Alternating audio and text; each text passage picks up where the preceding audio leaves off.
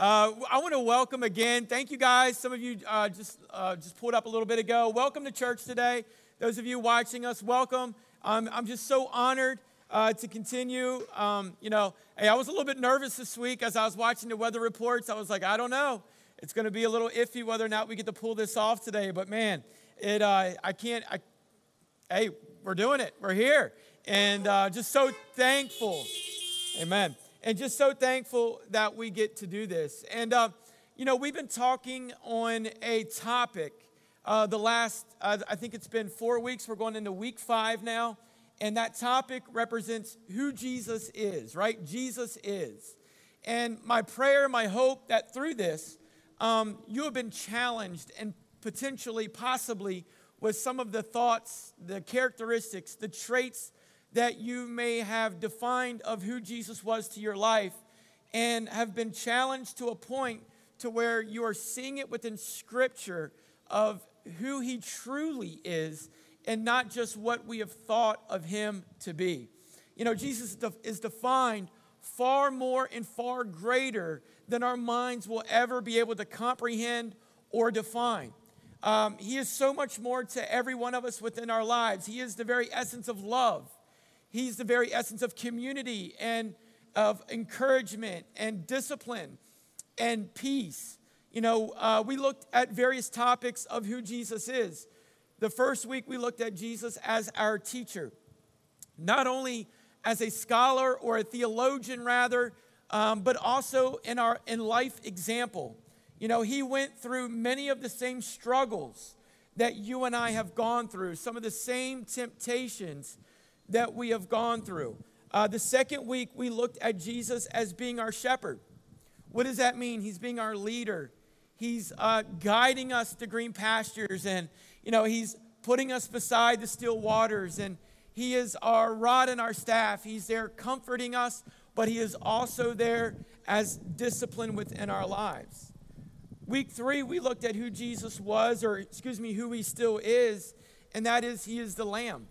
He is the perfect sacrifice, that he has paid a price that none of us can ever afford to pay, a debt that we cannot afford to pay on our own. We learned that he was slaughtered for us in order to build relationship, in order to give us an eternal home. And then last week, one of the most encouraging things, I think, of who Jesus is, and that is he is coming again. We see all throughout scriptures in the New Testament where they would greet each other with this term, Maranatha, meaning this, come quickly, Lord Jesus. And I think we can all attest to that this morning, that we want him to come. I want him to come right now. I don't want to wait another moment. I'm ready for the Lord, but he still has a plan. He still has things to accomplish, his message to continue to go out. Today, what we're going to look at is simply this. Jesus is a miracle worker.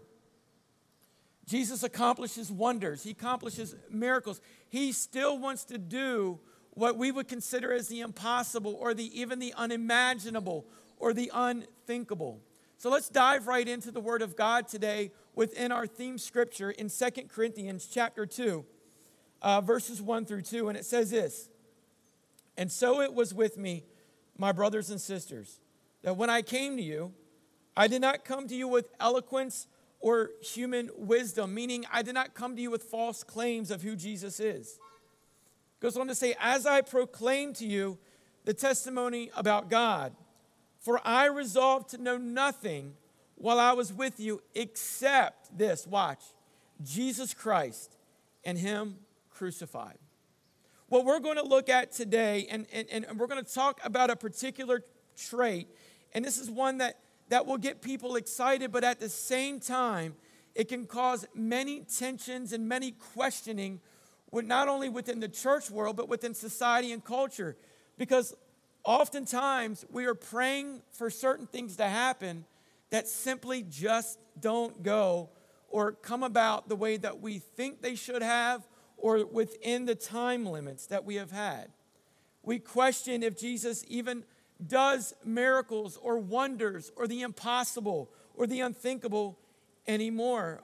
Otherwise, we believe that, Is he still a miracle working God?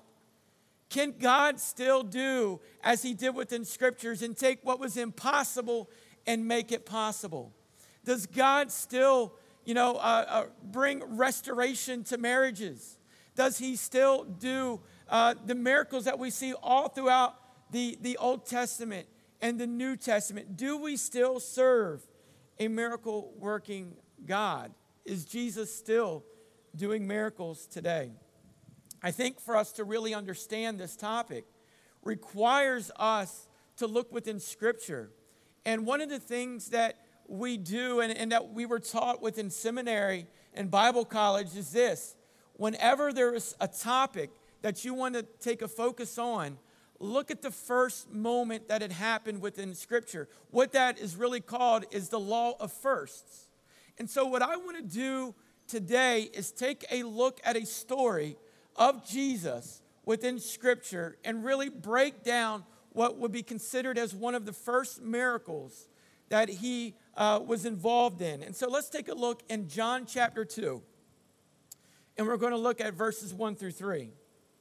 And it says this: on the third day, a wedding took place at Cana in Galilee.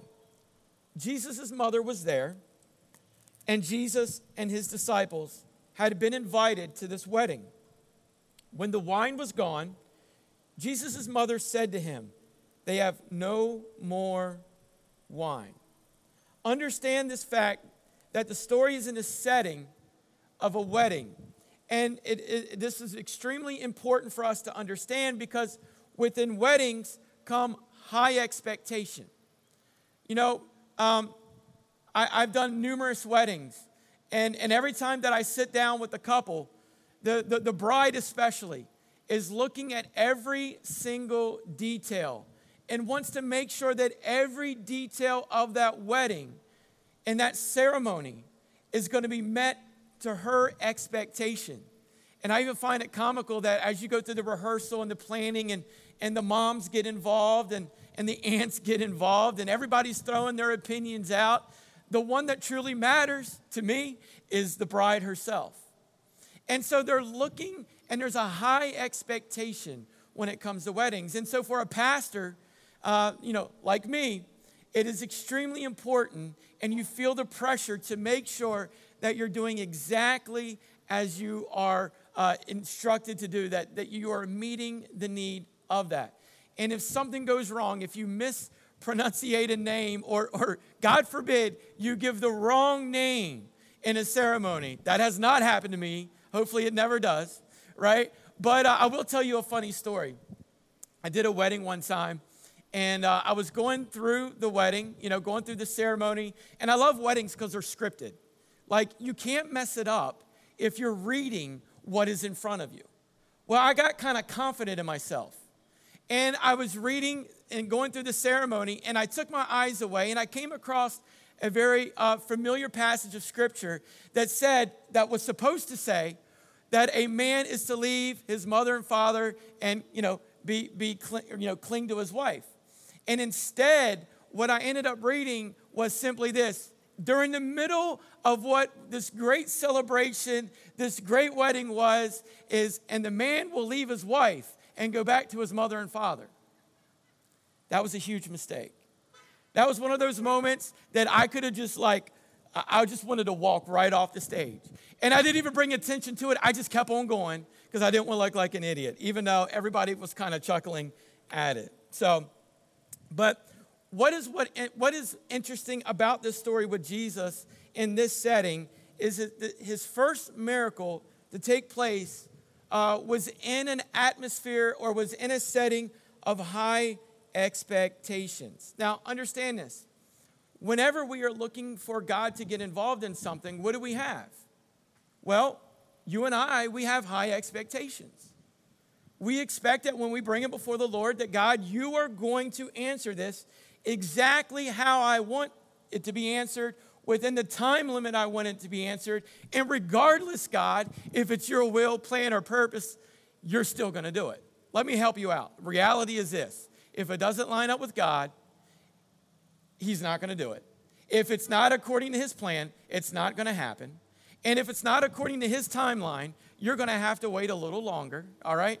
But what we need to do here is understand that when we have these expectations of life that are so high, that instead we find ourselves oftentimes living what can be defined as disappointment or misery if it doesn't work out just like we thought it was going to. So what I want to do here is I want to look at a statement within this passage that read this way: the wine was gone. Now, in the Jewish culture, and this is major, and we need to understand that there was a lot of emphasis, not so much on the ceremony, but within the reception. In fact, in some aspects of it, or in some ceremonies, what they would literally do would afterwards for the reception, they would have seven different feasts or different celebrations. I'm glad that's changed today. You know, I don't want to go through. My family, we did a wedding for our son back in February, and man, it was great. But you know what? Let's just do one time through. That's all we need to do. Too much money being spent. Can I get an amen? All right. That's awful, isn't it? Anyway, so this message here is geared toward those who are or have lived in their life with the level of high expectation. But watch this. As the scripture mentioned, it said simply this, that the wine was gone, or that the wine is gone. Now, the wine back then represented this joy. It represented joy. It was excitement. You know, there was high expectation. It was the center focus point of this celebration. Some of us today, the joy is gone in some aspects of our lives.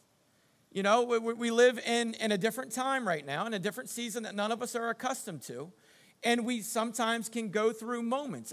I know because I have conversation with many of you. Even before the service today, just greeting you from a distance, some of you, I could tell that there was just a little something that was off right now. Some of you are going through struggles financially. We've never seen our economy to be in the shape that it is today. So what does that do? It takes away the joy sometimes. Some of you within your marriage, the joy is gone. Your job situations, the joy is gone. You're finding yourself to struggle within your life to find that joy. So what I want to do for the next few moments is focus on the verse 3. And we're going to look at 3 things that we can do today to put that number one would be this. I'm going to be honest with you. It's this. And this puts us in the wrong feeling, and that is we focus on feelings instead of faith. I want to repeat that we're focusing on our feelings instead of our faith. You know, we define 3 things here at this church that we build upon, and that is learning, passion, and excellence. It's extremely important that we allow ourselves to be well-versed within Scripture, and then allow our emotional side or passion to follow. But what we often do is we live our life accordingly with our faith, driven by emotion only. Can I help you? If you're driven by your emotional state, you're going to disappoint yourself. You will fail. It's important that we are allowing ourselves not to be emotionally driven. When I take a look at verse 3, it says, when the wine was gone. So what was happening here was that the focus was put on the problem instead, potentially, of what the spiritual solution would be. Everyone was getting upset over something that was simply superficial. Now, isn't it true that we find ourselves focusing on our problems rather than focusing on who the problem solver is, and that is Jesus Christ? It's so incredibly easy for you and I to fall into this trap that we forget about a verse that was written in 2 Corinthians chapter 5, verse 7, and it says this, that we are to do something very simple: live by faith and not by sight. It's very profound right now with the culture that we're in. the settings that we're in. Let's live by faith and not by what we're seeing or by what we're feeling around us. Let's live within our faith of Jesus Christ. All right? Now, here we go. Here's another thing. We take matters in our own hands. If I were to say who has done this, all of us could raise our hand, we could beep our horns, we could nod our heads, we could agree. How many times have we taken matters into our own hands? You know what I'm talking about. God's not doing it on my time, so Lord, I'm going to strip that away from you, and now I'm going to try to put my solution to it. I'm going to put my 2 cents involved in it.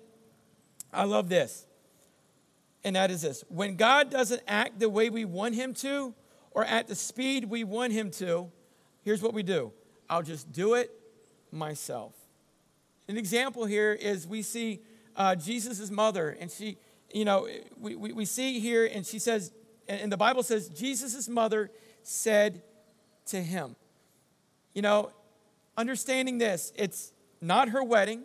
She just a guest, but she sees a problem. She sees a situation. How many times have we taken a problem away from God to try and fix it on our own? I wrote down this quote that I ran across, and it was this. You can't have a problem and God have it at the same time. You can't have the problem in your hands and God have it at the same time. Scripture clearly tells us what we are to what? Cast our cares. What does that mean? Giving our cares to him. If we are truly giving our cares to God, what we're doing is we're taking it out of our possession and we're placing it into his possession for him to take care of.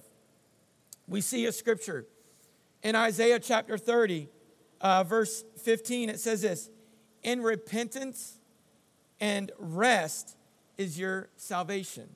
What I want you to understand here, repentance means a change of direction. It means I'm repenting from the ways that I have been living, the things that I've been involved in, the environments that I've allowed to for myself to be in, and I'm repenting of these. And so what I'm truly saying is that, Lord, I'm turning away. I'm completely turning away from it, and I want to change. I want to get away from the old habits. I want to get away from the old way of life. I want to get away from all of that. And when we do that, then we are placing ourselves in a position of rest. All right? But the scripture says, in repenting and rest is your salvation. In quietness and trust is your strength, but you would have none of it. What we often do is we feel isolated.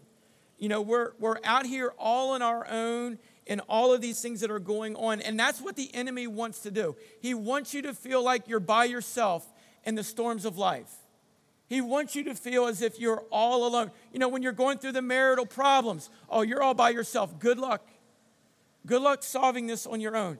When you're looking at the bank account, the finances, you're all on your own. Nobody's there to help you. God's no longer a miracle working God. Jesus is not one who can take fish and multiply any longer.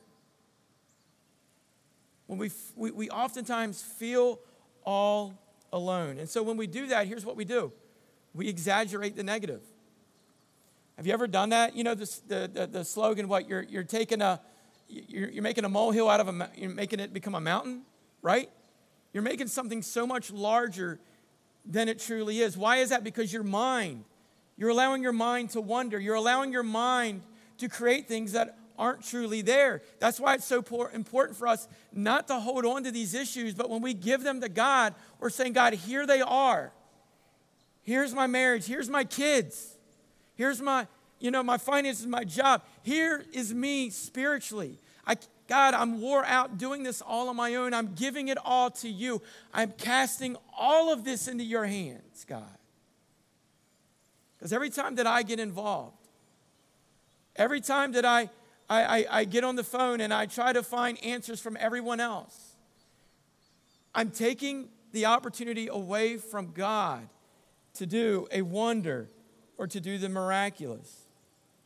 It says this in 2 Corinthians chapter 1, verse 20.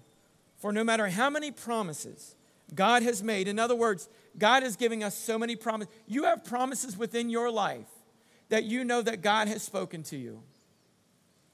Things that you are still holding on to. And I want to encourage you, continue to hold on to those things. Don't allow your circumstances around you to cause you to let go of God's promises. But here's what the scripture says. For no matter how many promises God has made, they are what?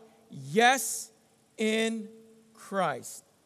Knowing this, that all of God's promises, all of them that he has spoken to you within your spirit, they are yes. Some of you, you have been praying for the salvation of your friends, your family members, your loved ones, and you're not seeing it come to be. God says, if I have given you the promise, then it will come to be. I love it. So, what we're going to do here for the next moment is look at some things that allow us to see God as much larger than our issues. And so we're going to take a look at what then it takes in order for us to understand how a miracle or how a wonder from Christ can take place. Like, what are my responsibilities? What are the things that I need to do? What is the things that I need to practice within my life? And here's number one. And I love this. It's so simple. It's so easy for us to say and to agree to, but it's so hard for us many times to live out. And that is this: do what Jesus says to do. Remember in the story, Mary came to Jesus and said, there is no more wine. I believe her entire outlook had changed. And so what she did was she went to everyone and she says something very profound. In John chapter 2, verse 5, she says, his mother said to his servants, do whatever he tells you. How about this? I'm this way, all right? I'm going to be very transparent here. And that is, I overanalyze everything. Anybody like that, right? Overanalyze everything. Instead of acting when God says to act, I go, wait a minute, how is this going to affect everything? What are the potential downfalls to this? Some of you, I can see barely, but I see smiles because you live in that. You've been there, right? Like, the Bible says to do this, but you know what? I'm feeling more like this. Or, I feel the Holy Spirit speaking to me and I need to go and address this situation, but how is that going to, what's the repercussion from all of that? I love when Mary says something very direct and she simply says, do what he says to do. Just do it. That's what Nike's slogan is, right? Just do it. Do what he says to do. Oftentimes we can over-theologize everything. In other words, I need to understand it in my brain before I can live it out. You know what that's saying? That says your brain is larger than God. Can I help you with that? Again, that says that your brain is larger than God. Your way of thinking is greater than God's way of thinking.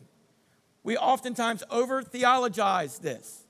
When God says to do something, when the Lord prompts us, we are to be obedient to that. Now, let me take a look here with you. Isaiah chapter 55, starting with verse 8, says this: the plan of mine is not what you would work out. Neither are my thoughts the same as yours. Are you understanding that? Overanalyzing, overthinking everything. God says, my thoughts are not the same as yours. All right? For just as the heavens are higher than the earth, so are my ways higher than yours, and my thoughts are higher than yours. I have several things I want to read to you right here that I jotted down, and I didn't want to forget them, and that is this: God is famous for doing things that are different from us because he knows more than us. He sees things differently than us, and let me help you out. He's much smarter than you are. God is so much more smarter than you are. Far more intelligent. Nothing, as I say this all the time, has never taken him by surprise. The problem is we serve God only out of our understanding first and then allowing our heart to be affected. It's so much easier if we would allow our heart to be affected, because then that will change our understanding. analyzing everything and over theologizing everything. Number 2 is this. It's something that we need to do. Focus on what God wants to do in you. Have you done that lately? Just step back for a minute and God, what do you want to do in me? We're so focused on what you're doing on the outside of us, right? How you're affecting the relationships that I'm involved in, and how, God, you're dealing with my emotion. No, God, how are you? I want to focus on, Lord, what you want to do inwardly inside of me. You know, John chapter 2, verse 6 says this. Nearby stood 6 stone water jars, the kind used by the Jews. And remember this 2 weeks ago, we talked about this very briefly, okay? The kind used for ceremonial washing, each holding from 20 to 30 gallons. So understand, here's what was happening. They're in this setting, they're in this reception, they're in this time of celebration, the ceremonial deal, and the wine has ran out. Now, it would have been very easy, I think, and would have made a lot of sense if they would have just looked, or Jesus would have looked at the empty wine bottles and filled them up. You may never have thought about this before, but think about it for a moment. He could have simply just looked at the empty wine bottles and filled them up. Instead, what he did was he went to these large jars and he said, bring them to me. They held somewhere between like 20 to 30 gallons of water. And here's what they were meant to use. Back in this day, before they went to church or they went to the temple, before they went in, they had to wash their hands. And while they were washing, there was somebody there watching them. And if they did not do it correctly, then what they would do is, you cannot enter into this temple. You cannot enter into this sanctuary. You cannot enter into this dwelling. And so they couldn't just wash their hands and let the water drip off their fingertips. But they had to wash their hands in such a way that the water would run down their arms and drip off of their elbows. And again, if they did not adhere to what the instructions were and to what tradition was, then they would not be able to go into. Let me help you out here. Our relationship with Christ should not be the central focus upon tradition, but it should be upon relationship. Jesus said it this way and Paul says it this way as well within the scriptures in the New Testament, that he wants to get to know us, an intimacy, a closeness with him. So Jesus kind of broke tradition and said, you know what, give me those empty water jars, empty them out. And then he did the miraculous right before them and he filled them up.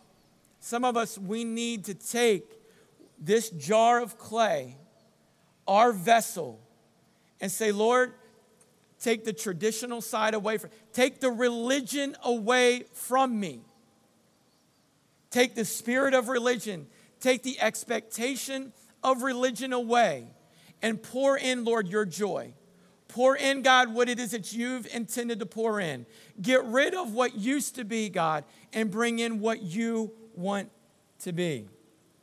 1 Peter chapter 1, verses 6 through 7 says, in this you greatly rejoice, though now for a little while you may have had to suffer grief in all kinds of trials.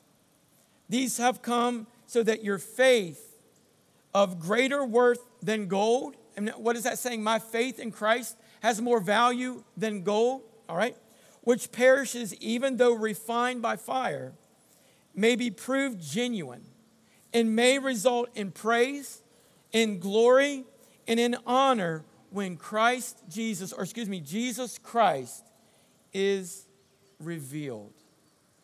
Are you demonstrating Jesus Christ through your life?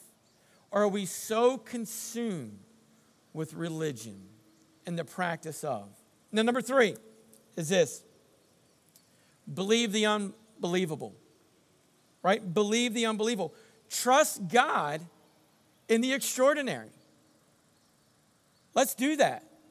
I want to do that in my life. I want to trust God for the extraordinary. I want to trust God to do the unthinkable, to do the unimaginable.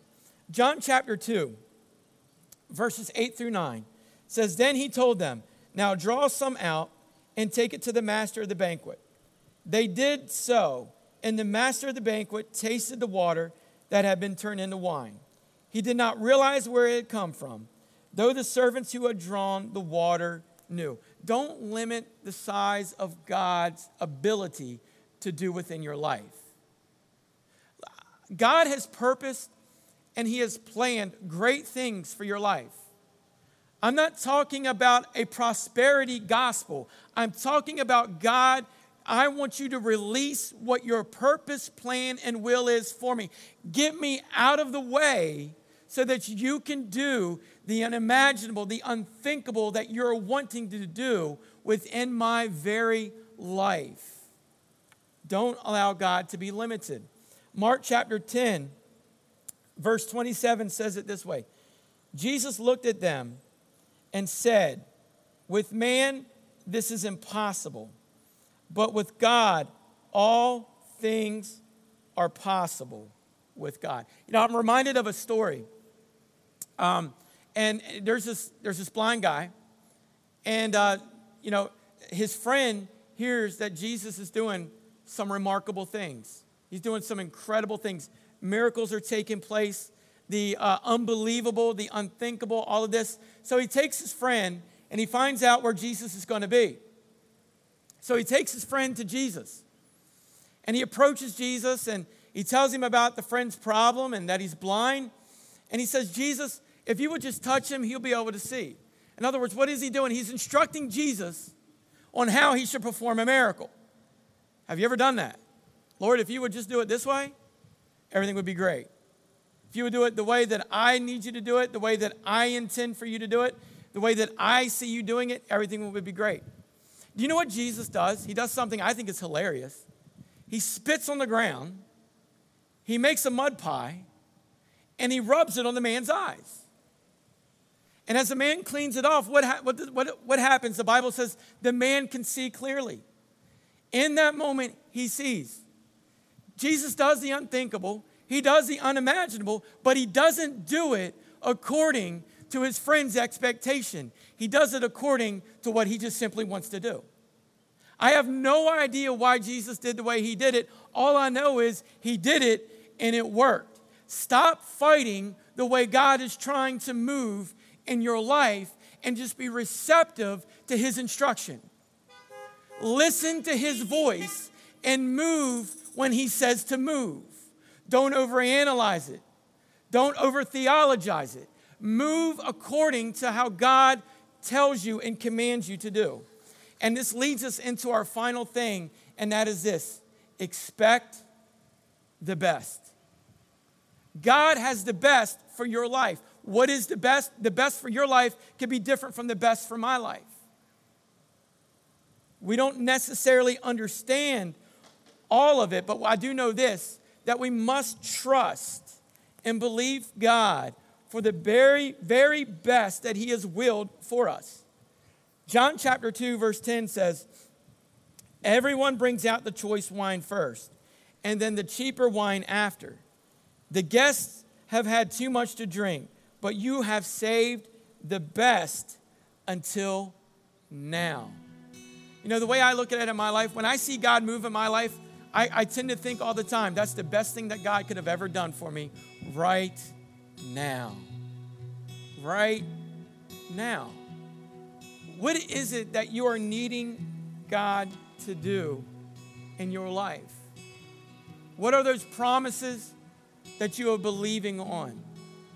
Are you truly seeking the will of God and the purpose and the plan that God has for you? You know, Ephesians chapter 3 says this: "Now to him who is able to do immeasurably more than all we ask or imagine, according to his power that is at work within us." What does that tell me? That God is working in every believer's life. The greatest miracle, the greatest wonder that ever happened to me was when I gave my life to Jesus Christ. the greatest thing ever. It's defined me of who I am today. I'm no longer defined by my reputation. I'm not defined by what I think of myself. I'm not defined by my actions. I'm defined according to who God says I am. I am who He says I am. You are a son and daughter of the Most High God. And today, we have a great hope. And that hope is in the name of Jesus Christ. I would encourage you to bow your heads, close your eyes right where you're at this morning. And maybe you are here on the property, maybe you are watching us online and you don't know who this Jesus Christ is. Maybe you've never made a full commitment to Him. My prayer, my hope, my desire is that before this day ends, that is the very thing, that is the decision that you choose to make. And that is, yes, Jesus Christ, come into my life. And that is, if that is you, and I want to encourage everybody to pray this prayer with me today. If you're here on the property, within your vehicle, if you're watching us online, I want us to pray this prayer. But if you don't know who this Jesus is, this is your opportunity to give your life to Him. Let's pray. Lord Jesus, today I commit my life to You. From this day forward, I will live for You and You alone. Forgive me of my sins. I repent and I ask You, Lord, to lead me according to Your plan, Your purpose, and Your will for my life. I love You, Lord Jesus. Amen. That is awesome. Amen. I love that. There's nothing greater than seeing souls change for eternity. But you know, let's just face it. The challenge for us as believers comes down to the fact that oftentimes we allow ourselves to get in the way of what God is wanting to do in our lives. And when we allow ourselves to get in the way, what we do is we try to fix it ourselves. We look for other people to fix it. We're no longer casting our care to Him because we're holding on to it. We're believing that our thoughts are higher than His thoughts. We're believing that our ways are higher than His ways. And let me help you out. That's just not how it is. God is wanting to work things out in your life. He's got a plan. He's got a purpose. And He wants it to live out. And He's asking for you to step out of the way and let Him do what He needs to do. Let's pray today. God, we love You. Lord Jesus, we love You. You have given us the ultimate gift, and that is You. And so, Father, today, God, You have a will. You have a life. You have a better life for all of us to live than what we're currently living. That lines up, God, with Your will. So, Father, help us to step out of the way and allow You to work. That we truly, Lord, cast our care upon You and not hold on to a portion of it, because that's just simply going to fail. But God, that we're giving all of it to You. God, we're believing, God, for the unimaginable. We're believing for the unbelievable, God. That we don't need explanation, and God, that we don't need to overanalyze everything, but God, we just need to place it all into Your hands and say, God, move in our lives according to what You have purposed. Father, we love You. I love You. I believe, God, that those who are listening and watching, and those here on the property, those in their homes, that, God, they are true servants of You. So, God, do what You need to do in their lives. Bring us, God, into a closer relationship with You. And, Father, we thank You and we love You. And, Lord, the psalmist tells us, let the words of our mouth and the meditation of our heart be acceptable in Your sight, O Lord, our strength and our Redeemer. In Jesus' name we pray. And the church says, amen. Amen. We love you guys. Follow the directions of the parking attendants. Have a great day. Lord Jesus, we love